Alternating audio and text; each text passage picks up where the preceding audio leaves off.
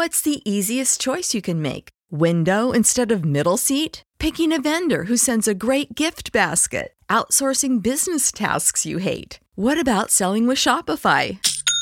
Whether you're selling a little or a lot, Shopify helps you do your thing, however you cha-ching. Shopify is the global commerce platform that helps you sell at every stage of your business. From the launch your online shop stage to the first real-life store stage, all the way to the did we just hit a million orders stage. Shopify's there to help you grow. Whether you're selling scented soap or offering outdoor outfits, Shopify helps you sell. Wherever and whatever you're selling, Shopify's got you covered. Sign up for a $1 per month trial period at shopify.com/try. Go to shopify.com/try now to grow your business, no matter what stage you're in. Shopify.com/try.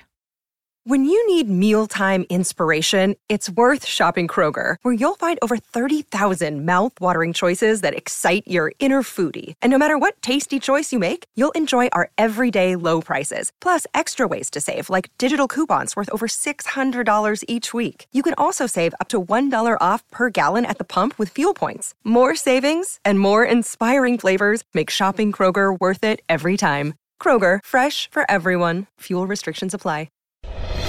Welcome to the Project Life Mastery Podcast. I'm Stephen James, founder of ProjectLifeMastery.com, internet entrepreneur and life coach with a passion for living life to the fullest and fulfilling my potential as a human being. My purpose for this podcast is to be a powerful and passionate example of the unlimited possibilities that life offers for any of us that has the courage to commit ourselves to life mastery, while sharing ideas, concepts, and strategies that can help you master every area of your life, from your health, mindset, emotions, business, finances, relationships, and spirituality. Now, if you're someone like me that is hungry to take their life to the next level, then you're in the right place. Welcome, and let's begin. Hey everyone, this is Stefan from ProjectLifeMastery.com, and I'm being joined with my brother Andreas yet again. This time we're going to dive into real estate investing. My brother has been an active real estate investor for many years, built a multi-million-dollar investment portfolio. He's a lot of experience. You buy land, you buy residential properties. Do you want to share with people, when did you first get started with real estate investing? Yeah, so I think my first property I bought, it was about 27 years old, 26, 27 years old, about 14 years ago. I bought a townhouse, or condo townhouse with my partner, and we were conservative. We were looking for a place that we could rent out, so we weren't going to overcommit ourselves, something that we'd be able to, do some spruce ups, make it a little nice and not spend a lot of money on renos. So we were looking for a specific kind of purchase and was going to be easily rentable. So location was very important. Not having rental restrictions was important, and so that's where I started. We primarily I rented for about 8 months, and I said, I'm not doing this.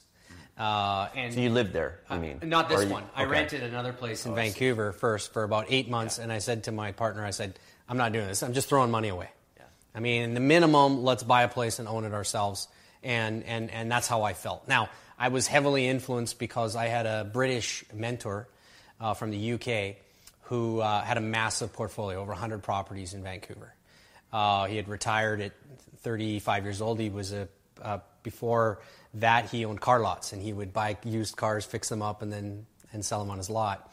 And so he kind of took that model into the real estate and kind of bought all over Vancouver, started 40 years ago. And so when I got into construction, I got him as a client and was just mesmerized where I went all these jobs, and he owned all these properties from condos to townhouses to houses. And so I kind of just said to him, I said, would you mind mentoring me? And I'm going to hope that I can make some money, and then you can guide me into that. And he essentially just took me under his wing. And he would call me, and he would send me articles, and he would spend time with me. And there was a cost, of course, and so I paid a cost for that. But as I started to accumulate properties, the cost seemed so small relative to what I was doing. And so when I bought my first place, you know, I sat down with him and he gave me tips on you know, this, you got to watch for this, you know, you got to get this, you got to do. So he gave me a list of 5 or 10 things, and we bought our first place, and I still have that place 14 years later, and it's beautiful. So you know, things like by the water, you know, make sure it has transportation, transit. You know, always try to get like a 2-bedroom instead of a 1-bedroom, because then if economic times get really tough, you can rent a 2-bedroom at the 1-bedroom price and have competition and eliminate the one. So he gave us tips like that. So that was so valuable in my mid-20s going into this new business, and having someone that I could just pick up the phone and spend a half an hour with, or get together. And so it started with a cheap investment. I spent $149,000 on my first place. You know, it was a 2-bedroom, 1-bathroom, and beautiful area, a block away from the ocean, you know, close to all amenities, and on the nice part of the city, a suburb outside of Vancouver. But I knew in my mind that was just going to be a temporary. I was going to fix it up, certain point, and then move into the next place. So how many properties do you have now? Right now, I'm coming up on 10. Okay. That's a mixture of residential and land. So I've shifted now in my golden years. Just my lifestyle's changed, and so I decided to go with something a little bit less maintenance, and just looking not so short term. Like raw land can be even longer term investment than maybe houses and real estate and rental properties. I'm just looking at it. I'm 40 years old. I'm going to look for something like 20, 25 years out, and no maintenance. You know, you buy it outright, you sit on it, pay your property tax, and it's real simple. So what's kind of like the overall strategy that you had? I know it's maybe kind of evolved since, but was it mainly like you're looking for properties that, you know, basically the rent can pay for the mortgage, the insurance, all the expenses, so you're at least either breaking even, or are you looking for like a positive cash flow on that, like a passive income from it? And is the strategy just to hold them and either the value goes up and sell them at some point, or you pay off the mortgage and you just get the passive income from it? Yeah, for me, like for a lot of people, I know they try to create a passive income from it. For me, it was about, because I had a career with construction, I was making money. And so for me, it was trying to put the least amount as a down payment, which meant that your mortgage payment would be a bit higher. So I just wanted to break even. I wanted whatever rent come in to pay my expenses, my mortgage, my taxes, whatever cost was associated. Even when my cash flow is broken even, and a lot of people don't realize that, is that you're still accumulating equity, because you're turning around, you're paying your mortgage, and part of that mortgage is principal. So you've got principal that's growing every single month, even though you don't see it. You only see it if you pull that equity in refinancing or down the road when you sell it. So for me, I was fine with just breaking even on paper, but I knew that equity was accruing. At the same time, I was having capital appreciation, right? The land was going up, real estate, the houses, and so I was banking on really making the most money from that side of things. But of course, when interest rates go down and you refinance, your mortgage goes down, and so I started to see a positive cash flow from it. So interest rates play a big role, and how much you're borrowing, how far you're amortizing. There are a number of variables that will determine your cash flow. If you can have a positive cash flow, which anybody can depending on how much you put down. Yeah. And maybe there's certain markets that's probably easier, like in Vancouver, it looks like it's pretty tough to do that. It's way but tougher. There's probably markets out there if you wanted to find around. Yeah, like now I've moved away 2 years ago, and I've moved 5 hours from Vancouver, and it reminds me of when I started. Because when I started, I could buy a place for $150,000. Yeah. And where I live now, there are houses I can buy for $250,000, and I can rent that out and easily cover. Whereas you can't buy a house in Vancouver for under $600,000-700,000 now, right? So you have bigger capital up front. The interest rate plays a bigger role on the amount you're borrowing, the equity. So that it's much tougher in Vancouver to make that work as an investor. But this video is going to go out to how many people, and they're going to be all over the world. And so you might be living in a different country, a different city, where you look around and the basic principles are all going to apply the same. It's just make the numbers work. If you can make the numbers work, cover your expenses, capital appreciation. Land is always going to go up. If you look at the history of time, land is always going up. There'll be pullbacks, but over 10, 20, 30, 40, it'll always go up. Yeah.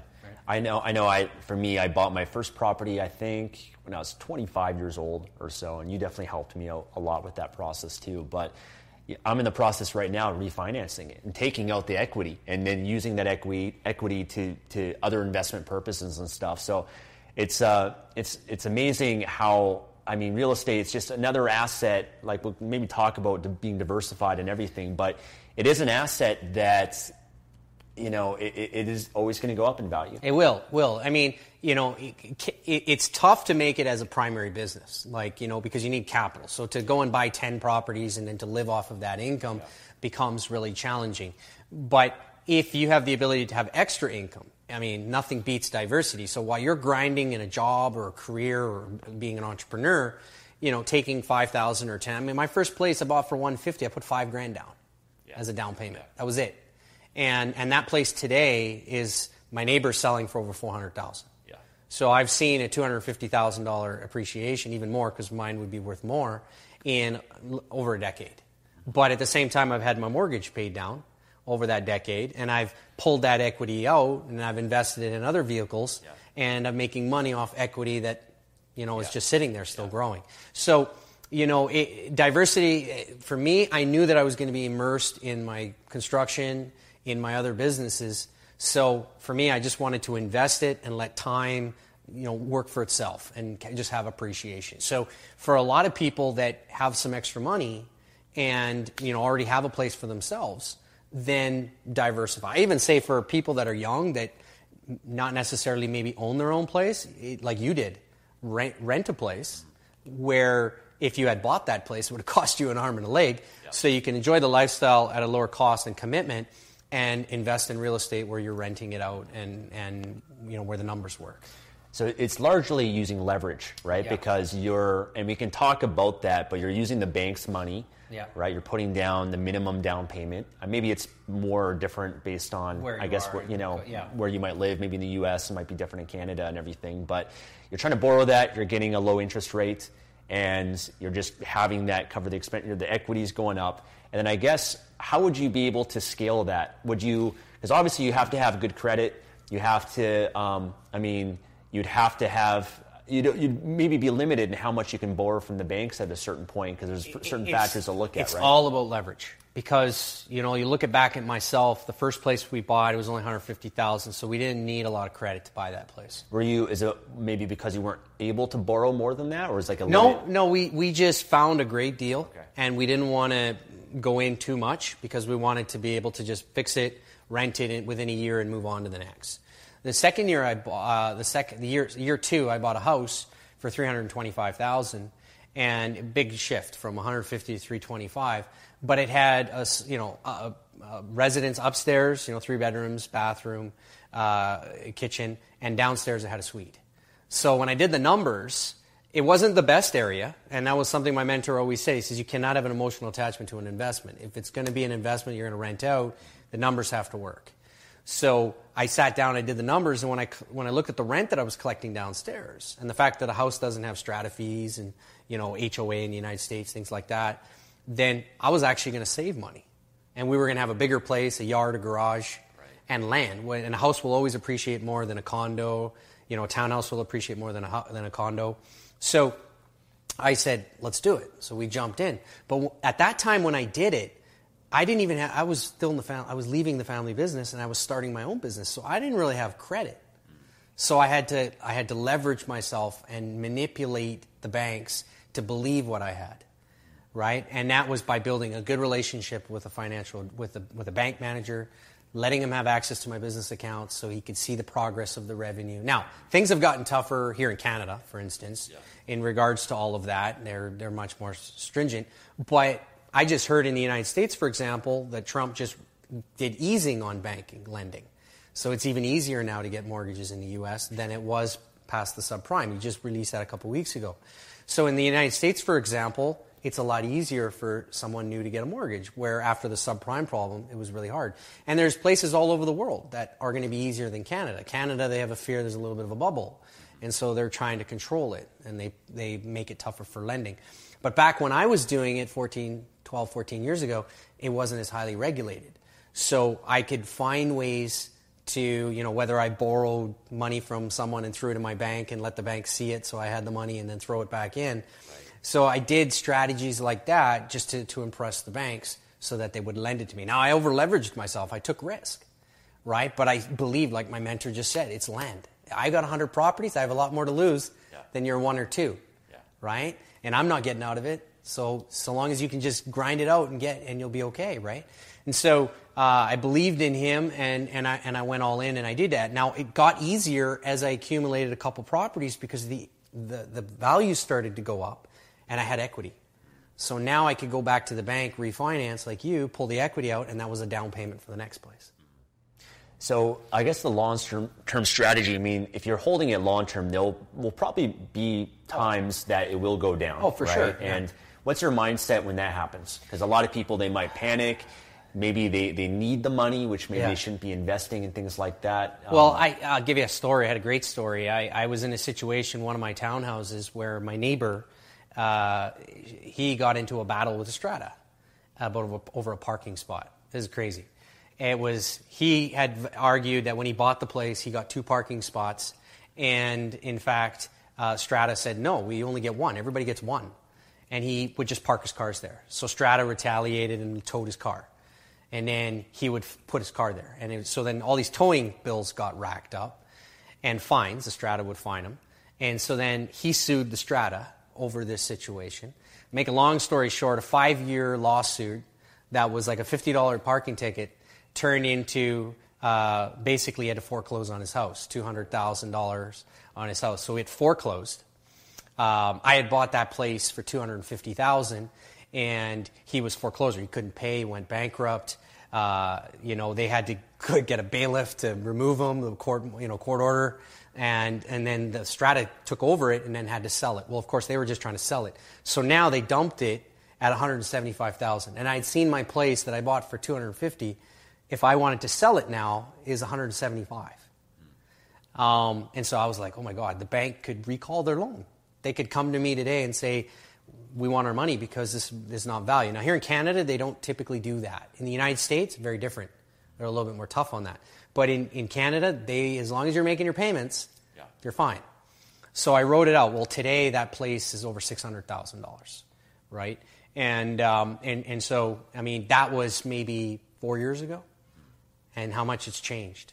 And now it's not part of the minutes anymore because here they keep a record for 2 years minutes and you have to provide it to the seller. So there's not even a log of it anymore that happened in that building. And he's long gone and that's just history. Yeah. But it was a scary time because it was like I didn't know. If they had recalled it, I'm thinking, okay, where am I going to pull this money to pay off because my mortgage was higher than what the place was worth, right? Yeah. So what advice would you give to someone that is looking to invest in real estate? I mean, obviously, you have to take a step back first, make sure that financially you're managing your money properly. Mm-hmm. You have some cash flow for that. Maybe you even have money just kind of factoring in some additional costs, legal fees, or even repairs and whatnot. But I guess at what point would someone be ready and prepared to be able to focus on, okay, I'm ready to buy a place? Ready to buy a place. If you are, so the easiest way to get into the market is to buy a place for yourself. Mm-hmm. Okay? If you're in a position where you're paying rent, then you probably are in a position that you could buy a place. Your biggest challenge is going to be that down payment. But nowadays, we live in a world where credit is quite easy in a lot of areas, where you can maneuver that credit around for that down payment. I think the key is don't overextend yourself. So if you're paying $1,000 rent, look for a place that, in the end, you have minimal down payment and you're paying $1,000 in rent. And I think that most people, like I said, I bought my first place, $150,000. I put $5,000 down. My girlfriend put $5,000 down, so $10,000. And a lot of places, not in Canada now because they have a higher down payment, but in the United States or in Europe and things, you can get away with that still 5-10% down. I think a lot of people want to have the bells and whistles, and that is when real estate doesn't work for you. Yeah. They want the beautiful counters and the going back to the sacrifice. Going back to the sacrifice, right?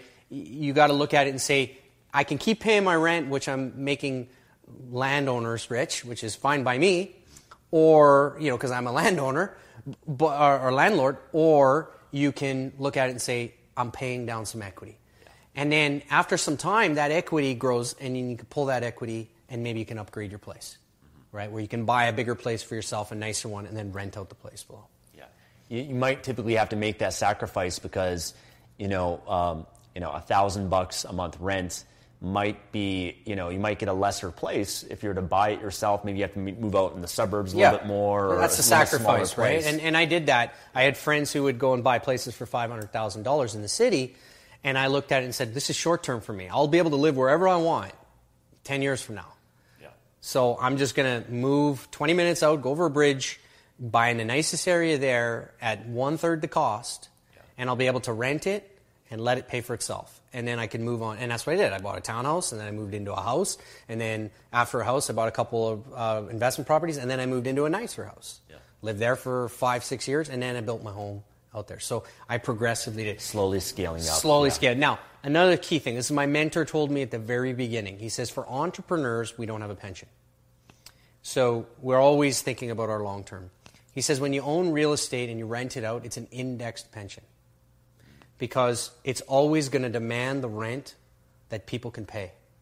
So if the city, and that's what we experience in Vancouver, if the city becomes expensive, rent goes up with it, right? And that's what we're seeing here is rents are blown out of the roof, and it's become crazy. And that's because the city has done so well, and the land values have gone up, and the landlords can attract more for rent.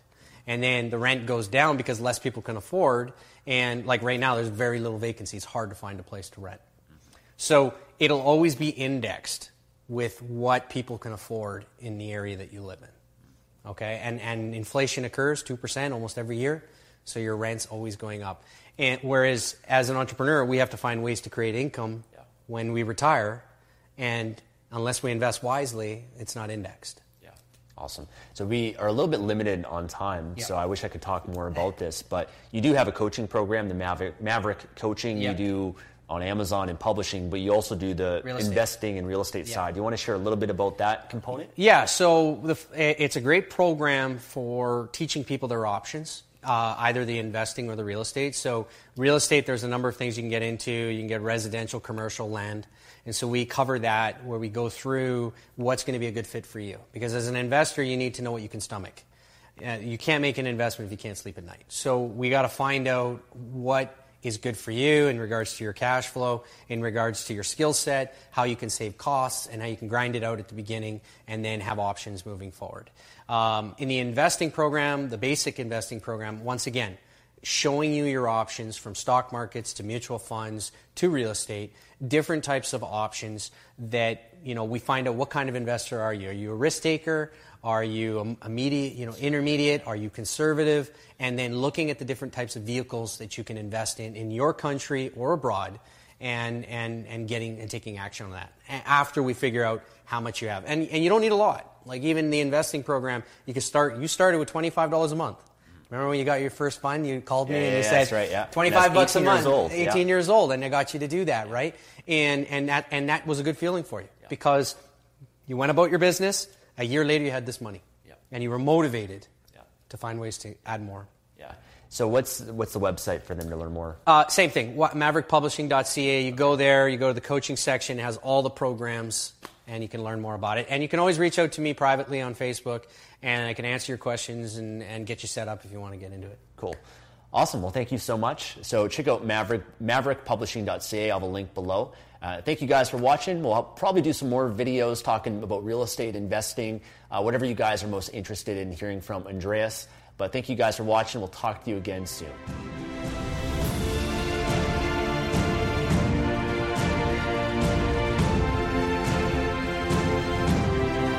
Thanks for joining me today and listening to this podcast. If you enjoyed this episode or received any value, then I'd love for you to leave an honest review on iTunes and subscribe to the Project Life Mastery podcast for future episodes. And of course, to receive more content and value, make sure to find and follow me at www.projectlifemastery.com for more. Thanks again. Remember to always believe and commit your life to mastery. I look forward to talking to you again soon. When you need mealtime inspiration, it's worth shopping Kroger, where you'll find over 30,000 mouth-watering choices that excite your inner foodie. And no matter what tasty choice you make, you'll enjoy our everyday low prices, plus extra ways to save, like digital coupons worth over $600 each week. You can also save up to $1 off per gallon at the pump with fuel points. More savings and more inspiring flavors make shopping Kroger worth it every time. Kroger, fresh for everyone. Fuel restrictions apply. Save big on your Memorial Day barbecue, all in the Kroger app. Get half gallons of delicious Kroger milk for $1.29 each. Then get flavorful Tyson natural boneless chicken breasts for $2.49 a pound, all with your card and a digital coupon. Shop these deals at your local Kroger today, or tap the screen now to download the Kroger app to save big today. Kroger, fresh for everyone. Prices and product availability subject to change. Restrictions apply. See site for details.